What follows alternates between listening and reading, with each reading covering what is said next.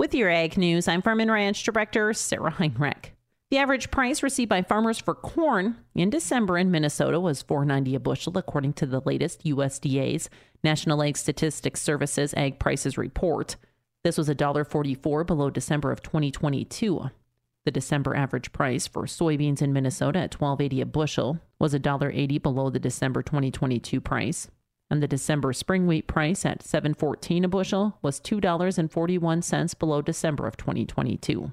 All hay prices in Minnesota averaged $158 per ton in December. The alfalfa hay price was at $172 a ton, $10 below the previous month.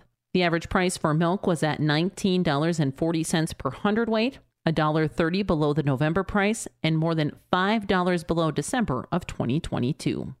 And we'll be back with more ag news right after this.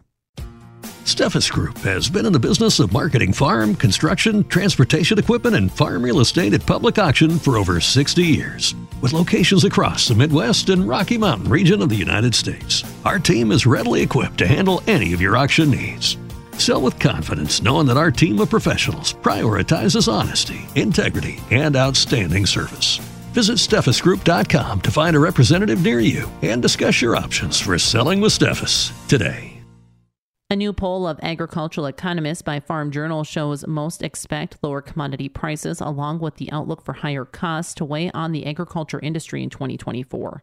Farm Journal has partnered with the University of Missouri to create the Ag Economists Monthly Monitor. University of Missouri agricultural economist Scott Brown says, if we continue down the path that we started with the January estimates, perhaps we're telling 2024 to be a less positive story than we would have just a few months ago.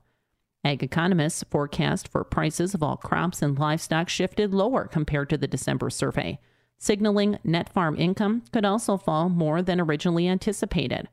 The January survey found economists' view on net farm income also took a turn, with the survey average falling to $135 billion for 2024. However, ag economists think relatively strong balance sheets and working capital could provide a cushion for 2024, with no major concerns about immediate farm solvency issues. With your Ag News, I'm Farm and Ranch Director Sarah Heinrich for the Growing Harvest Ag Network.